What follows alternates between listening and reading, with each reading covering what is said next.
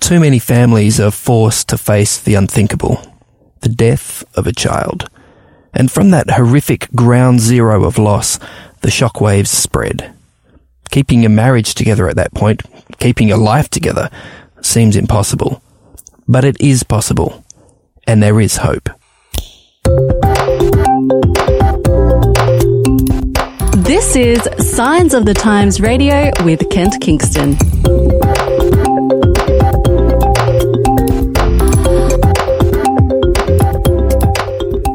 Well, we've got a pretty tough topic to deal with today, but fortunately we've got someone pretty fun to deal with it together with, and that is Trafford Fisher. How are you, Trafford? I'm very well, Kent. It's great to have you back in the studio. Now, Trafford is a family life educator who works for the Seventh-day Adventist Church, covering the whole South Pacific region. I guess that must involve a fair bit of travel, Trafford. Yeah, it does a bit, but it's exciting. It's all of Australia, New Zealand, and the major Pacific Islands, Fiji, Tonga, Samoa, Vanuatu. It's just a lovely area to work. I'm very fortunate. Wow, I'm picturing drinking something out of a hollowed out pineapple with an umbrella. Is there much of that going on? No, if only that would be lovely. I remember the Cook Islands just look beautiful. They're all fabulous islands. No, usually we go out there, we're doing workshops and seminars and teaching. So we don't always get a chance to look around, but the small bit we have, it is fabulous. No, that's excellent. Now, as I just mentioned, Trafford, we are looking at a pretty tough topic today, and that is, I guess, a lot of parents' worst fear. It'd have to rank right up there, and that is the death of a child. It's a horrific thing, isn't it? And I imagine you've had contact with families going through that. Yes, I have, Ken, and you're right. You're right. It's just a horrible thing. It's a huge loss for any parents when they have to say goodbye to a child. It's just beyond belief sometimes for couples to deal with that incredible tragedy. Yes, it is. It's just a really big issue. Wow. And you mentioned couples, but I've actually heard that for siblings it's incredibly difficult. I've actually heard it said that the death of a sibling for a child is actually more traumatic and has a longer lasting effect than the death of a parent. Have you heard that? No, I haven't as such, but it doesn't surprise me, Ken. When kids are really close and siblings are really close, to lose that, and look, I have. When I think about twins, I know for twins, it's particularly significant. But you're right. Any loss for a close family, particularly, is just a massive issue. I mean, look, grief and loss is difficult at the best of times, but when it comes to the impact of losing a child on the parents in particular, because that's what we're going to be focusing on for the next 25 minutes or so. What's the impact on a family? Ken, there's so much happening. I think of a mum who, a dad, of course, but a mum who carries a baby almost to full term, and then for unknown reasons, the baby doesn't make it. To have all those dreams shattered, a mum and a dad can picture their little baby. Sometimes they know the gender, of course, but they have a dream of this baby's going to, they'll watch this baby grow and learn to ride a bike and go to school and establish friends and high school and university. That life dream of what this baby is going to become as an adult, it's all gone. Just like that, and to lose that, not only do you lose the physical baby, if we can say that, but all the dreams and ambitions and hopes that you had for that little child, it just changed dramatically. So it's a huge thing. It's kind of like a lifetime thing. You and I lose something, we lose our keys. It's just so different. When we lose a child, it's just a lifelong thing. So it has huge impacts, and I think one of the key things, of course, is the emotions that it raises. The research suggests there's quite a breadth of emotional responses to the loss of a child. Of course, there's all the shock, and again, let's be open and honest. And sort of a baby may die of illness or, sadly, an accident, a car accident. Just reading recently of a family who had to grieve the loss of their little baby that was sadly and overwhelmingly run down by the father in the driveway. He just didn't see the little baby. The shock, the sadness. There's a lot of guilt when a baby or a child dies. Always asking your questions. Questions, could I have done different? Should I have done something different? Whose fault was it? Who do I blame? And that can certainly be a part of the grieving process, isn't it? It is. Seeking for reasons. Exactly. Looking for, and understandably, looking for reasons, and the guilt, it can be overwhelming. A lot of regret associated with that. We should have done this. There's a lot of shoulds. We should have done this. We should have done that. We should have done more of that.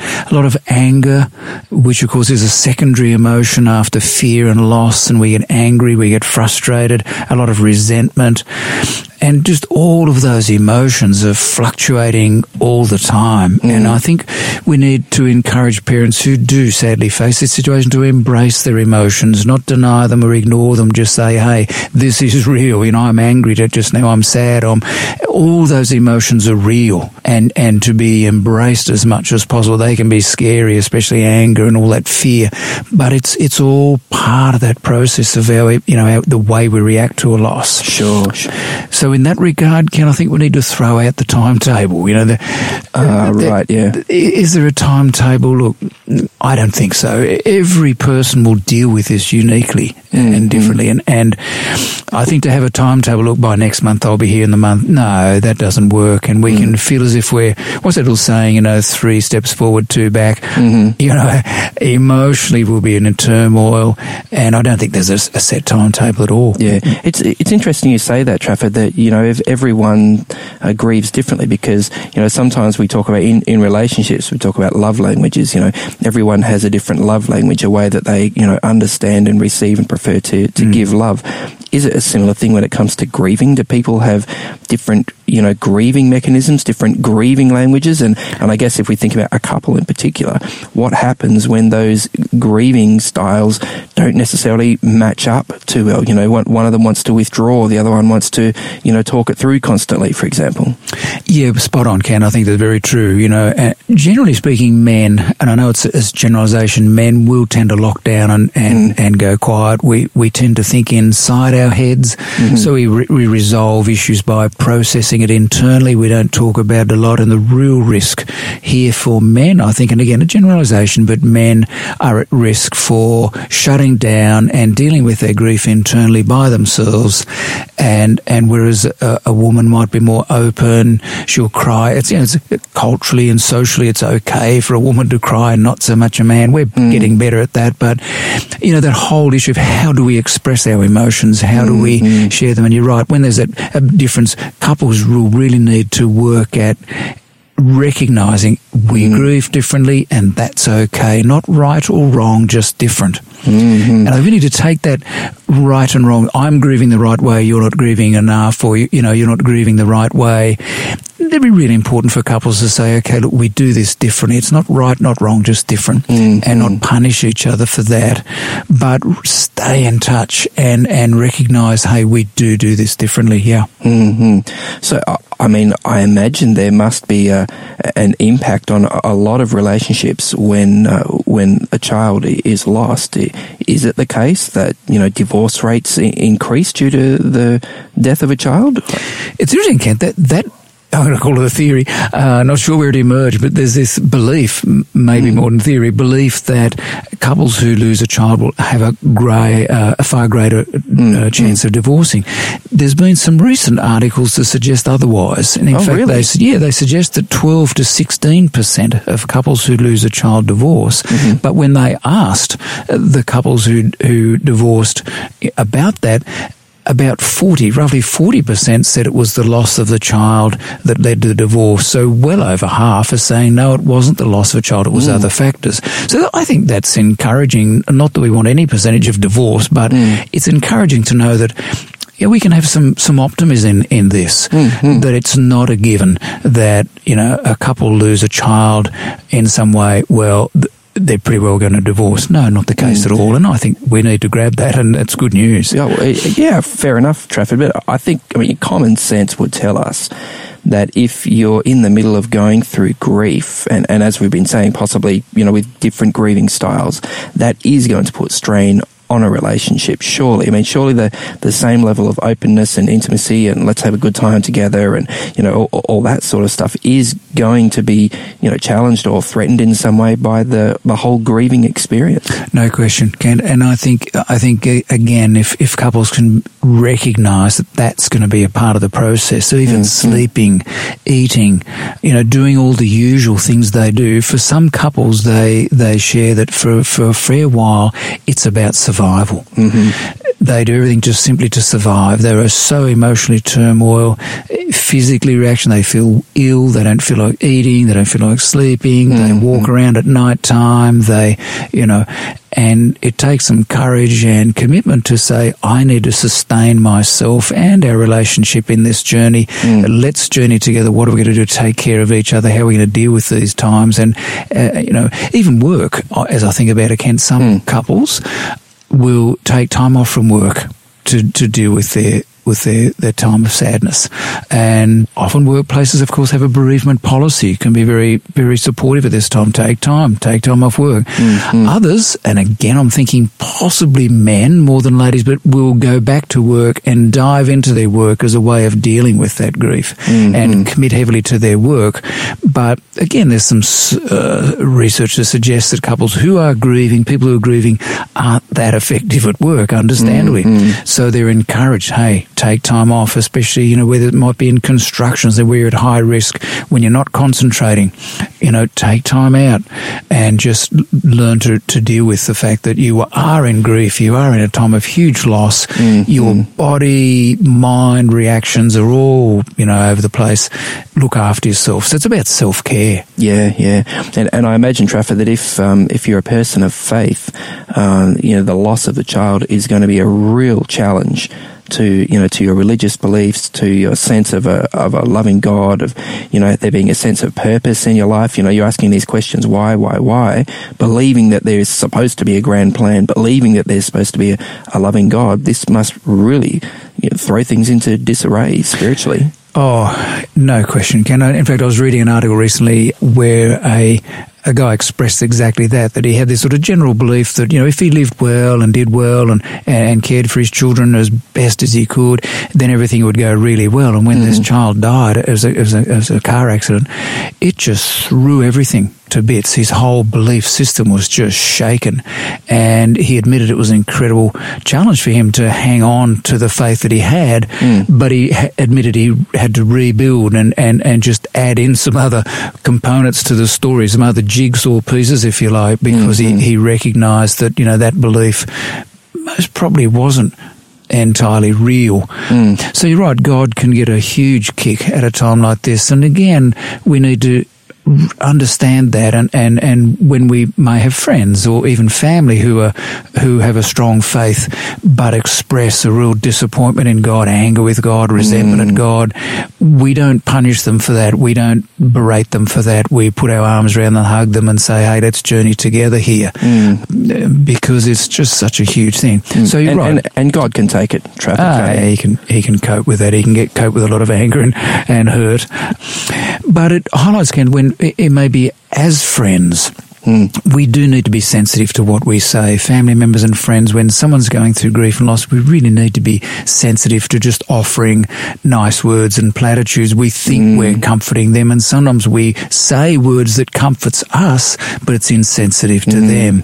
So it takes real good wisdom. And I remember something somewhere, Ken, an article where it talked about people of faith who have good friends, but those friends are a little insensitive in that issue, and they're saying things like, "Come on, it's time to get over you. You haven't got enough faith in God. You need to believe more in God." We need to set some boundaries around those friends, because that can be very draining, and we destructive, really. Yeah, it is. It really is. Wow. It just adds more to the punishment. So friends who think they might be adding some help are really hindering the process. Yeah. But good, supportive friends who can put an arm around us and journey with us and grieve with us, cry with us, laugh with us, that's gold. It's really hard, isn't it? As a friend, you feel like this is a horrific situation. I need to have some answers. I need to have some solutions here. And sometimes I guess you come up with something, anything, and you clutch at straws and, oh, there you go, I've given an answer. But not realizing perhaps that sometimes it's best to say, I don't have an answer. I feel your pain. I feel your confusion. I wish I could fix this, but I can't. All I can do is just, be here with you. Exactly. Yeah. Can I share the personal story? My Sure. younger brother died, and I was sitting in the hospital with him on his last weekend, and several people called. One friend particularly came in. I'll always remember it. There was a chair beside me, and when he came in the room and he saw my brother there, he said, "This is sad. This is terrible." And he sat down beside me, and on reflection, I think it'd be 15 to 20 minutes. He didn't say a word, just sat there. It was the most profound experience to have that incredible support. And then someone else came in and stood at the end of the bed and was quite anxious. I don't know what to say. Oh, this is terrible. And he was sort of wringing his hands and anxious. And I found myself feeling a need to support him. His anxiety wasn't comforting at all. So be a non-anxious presence. To be a non-anxious presence in a time of grief. Can I just come back to what you're saying about the faith? Recognizing, all diverse faiths who are among our listeners, we highly respect that.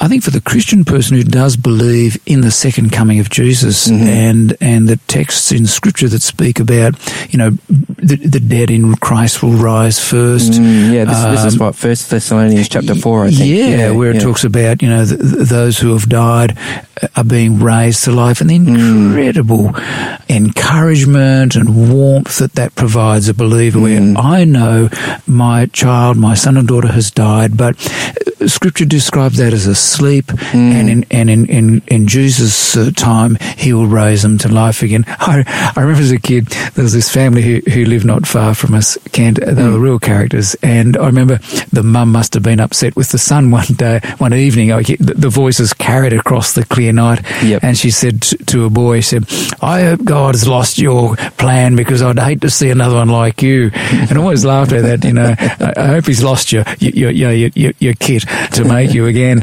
And he hasn't lost it. As a Christian believer, he hasn't lost it. He's got the master pattern there, and he can restore and remake somebody new, and a profound comfort and support. And I would encourage any person out there of faith to hold on to that faith. Yes, it'll get kicked. You may have to reshape it a tad, but hang on to that faith and allow it to sustain you and support you and carry on this journey. No, that's fantastic, Trafford. Now, look, the focus of our chat today is sort of based around an article that appears in this month's Signs of the Times magazine, the July magazine. It's entitled "Still Standing, Growing a Stronger Marriage After Losing a Child" by Victor Parichin. And he goes into, Trafford, in this article, into a number of sort of practical suggestions about, how to go on, how to go on in the first place, and how to perhaps heal from that experience of grief. Can we talk about that? Sure. How to cope, how to heal. Yeah, I think he raises some really neat points, and I think as one of them he says, accept one another's emotions, which we've touched on a bit, that we all grieve differently, as you said. We love differently, we got different personalities, and we need to accept that and say, hey, my wife is open, she cries a lot. That's draining, because as a man, I'm not sure how to best comfort her, but I need to ask her, how can I comfort you? And sometimes just that's a hug, it's a hold. As a man, I might retreat. It's just the way we do it. Let's learn from that. One article I read, Ken, in this issue said, try every day to spend 30 minutes together. At the end of the day, check in with each other, and it'll be very difficult to talk about. Sometimes just hold hands, hug and hold. It might be too painful and hurtful to talk about it, but just simply let each other know, hey, we're on this together, we're going to journey together, we're going to survive this together. And I think that make a commitment to stay together at this time. Research tells us clearly that a married couple will survive long term. Or one of the fastest course of a long-term marriage is that commitment to stay together. You make a commitment, we are going to journey together. We're in this for the long haul. And if couples in a moment of grief and loss, at a time of grief and loss, are able to say, we're going to sustain that commitment, they picture this, we're glued, we're stuck together, that's it, this is what we desire, and we're going to continue to do what we've done to build that, so we stay connected at the end of each day, we support each other, we keep checking in. Yeah, and I guess, Trafford, if you've made those traditional marriage vows, for better, for worse, in sickness or in health, then you think, well, boy, when I said for better or for worse, I didn't imagine it would be this bad, but nevertheless, here we are, and it seems that a spouse can actually be, one of the most powerful allies through that grief process. The person who perhaps you're able to be most open with, even if there are times that you just want to be silent. Surely there are other times when you can say, look, there are times when I do need to withdraw. There are times when I don't feel like talking, but it doesn't mean I don't love you. I mean, there does need to be some openness there, doesn't there? And some self-awareness. So we know we're checking in regularly and saying, hey, this is where I am just now. Yeah, and we know we might be doing the journey a little differently, but we're on the journey together. I think you're right. We know, hey, we're on this journey together. One thing that I think is important, Ken, is to accept moments of happiness. Yes, you can feel guilty about that, can't you? Especially with, when we've lost a child or even a partner. But for a child, we think, I'm not showing respect if I'm happy. I need to sustain this grief and loss and sadness as a way of letting my partner know I really miss them, and a child, I really miss them. And, but I think we need to recognise that there's going to be moments of happiness, and we need to enjoy those as much as we can and grab them and cherish them and recognise that, hey, life is, sun and rain and green and dry and a sunny green spot is to celebrate. So we need to accept happiness and take those small steps where we continue to recognise that, it sounds a bit of a fret, but life does go on. Life does go on, and it's reshaped, reformed in some way, but we do go on. And so all the usual celebrations of life around us need to be cherished. But as maybe you mentioned earlier, Ken, a celebration of a child's birthday, the anniversary when they died, that can be incredibly challenging because it raises all of that grief and loss. So how do we celebrate happiness? It's another birthday when it's, the very child we want to celebrate isn't there. Yeah. And that's going to take some good courage, some good ways of how do we deal with this? How do we make this a special time? Yeah. And that's a constant thing, isn't it? Not a constant thing, but it's something that's going to come up. I mean, here's Christmas dinner. We're maybe 2-3 years down the track, but, we're all sitting around the Christmas dinner table, but there's, even if there isn't a physical gap there is an empty space, in a parent's heart, in a sibling's heart, where they think, my child should have been sitting right here laughing with us, and what can be some of the happiest times of the year can sometimes be, sad times that sort of bring it all back in a rush. Yeah. And all normal when all those emotions and all those memories emerge. It's all normal, all understandable. And again, we just need to find a way of, saying, hey, we celebrate his life, we remember, and we do that with honour. So, Trafford, it's a bit of a cliche, maybe, but I think there's some truth in it. When we're talking about, this particular area of grief, that, people say the person who has died, wouldn't want you to go on miserable for the rest of your life. You're saying sometimes we feel like we're honouring the person who has fallen asleep by remaining sad, whereas in fact honouring the person properly may actually involve allowing ourselves to be happy, allowing ourselves to enjoy life. I think you're spot on.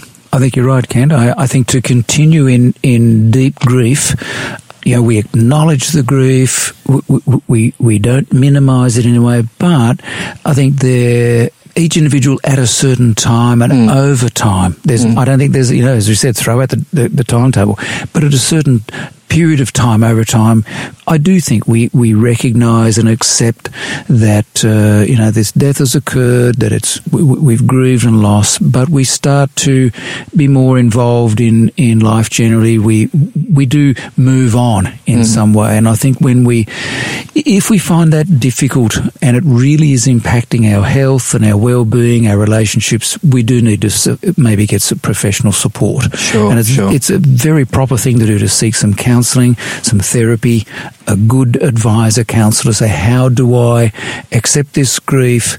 How do I acknowledge in a real way the loss, but also commence, enjoying life. No, I think you're right, Ken. And again, individually, we'll do that differently, but we do need to make that journey. And I think generally we do that by taking small steps. We don't try and accomplish huge things, but we take small steps and give ourselves permission more and more to celebrate life and all the good things around us. It's interesting, though, Trafford, that sometimes it seems, as we're grieving, we get into this mindset that, I should be over this by now, whether it's an expectation that you've placed on yourself or that you feel other people are placing on you. You feel like, I shouldn't say the name of my child anymore. I shouldn't talk about that. It'll upset people. People think I'm going on and on about it. But I think the opposite's the case, isn't it? It's great to naturally bring the name of your loved one into conversation. They would have loved this, or tell a story about something they did when they were little that was cute. It doesn't have to be a sad thing. It's just, this person and the memory of this person is still a part of our family. It's not about banishing them, is it? No, and I think you're right. I think if we can find some fun stories, some happy memories, and declare those and share those, and to celebrate those, you're right. Now, sadly, again, when and I think the article that you mentioned talks about that, when it's a little baby, there's not a lot to celebrate as far as time, because there aren't a whole lot of memories. Yeah, there's not a whole lot of memories. Whereas a child, a teenager, there's a lot of memories. So it's going to be different again, but. We do need to use the child's name. Let's talk about Jenny or Bill or Paul or Sue. Some people in their desire to think they're comforting, tell me about the deceased, or, as you said, they don't talk about it. No, tell me about Jenny. And other people around, like supporters as well, think, I won't mention it. I don't want to bring that up and make them sad. Whereas in fact, a lot of, bereaved parents actually say, I love it when someone actually brings up the name of my child who's passed away. I think that's a real honour. Yeah, that's right. It shows me that they're remembering them too, and it opens the door for me to be able to, let a little bit of that out too, and not to feel I have to hold it in. Exactly. Yeah. And I think, again, we keep sharing. It'll do different. We do it different. That's okay. But some couples will have a memorial gathering apart from, say, a funeral service. They'll gather all their friends and have a memory of something, and or they'll set up a web page, a scrapbook where they take photos and do this lovely memorial kind of thing. Others set up a scholarship or a trust or a foundation or a charity. It's fabulous, and I think of some of the well-known Australian families who've lost a loved one, who've done that, and it's become a very familiar thing for a lot of people. I really honour that. Not everybody can do that. That's fine, but we need to find ways of celebrating the child who we've said goodbye to, and as you said, who's sleeping, whether it's a baby or teenager at any age. And when my brother died, Kent, he was 45, and I remember my own mum saying, no mother should ever have to say goodbye to a child, and she felt that grief and loss terribly, as did my dad. So, we're speaking across all ages here, from a little baby in utero right through to an adult who's still a child. Yeah. Sure. And look, I mean, it's an unthinkable thing, and it's something that we all hope to avoid. But I guess any of us who lives a good long life ourselves is very likely to have to confront this at some point along their life's journey. So as horrific as it is normal in some really sad way. And you've really helped us with some practical tips today, Trafford. Thanks so much for your time. Thank you, Kent. And we should say, of course, that if listening to this episode has brought up some difficult feelings for you, please seek the advice of a trusted support person. Have a chat. Don't just hold it in. And if that's not an option for you, try Lifeline. You can call them on 131114. Today's episode was based on an article appearing in this month's Signs of the Times magazine. A subscription is just $26 for 11 issues a year. To find out more, visit signsofthetimes.org.au. Signs of the Times has been published in Australia since 1886 and is proudly produced by Adventist Media.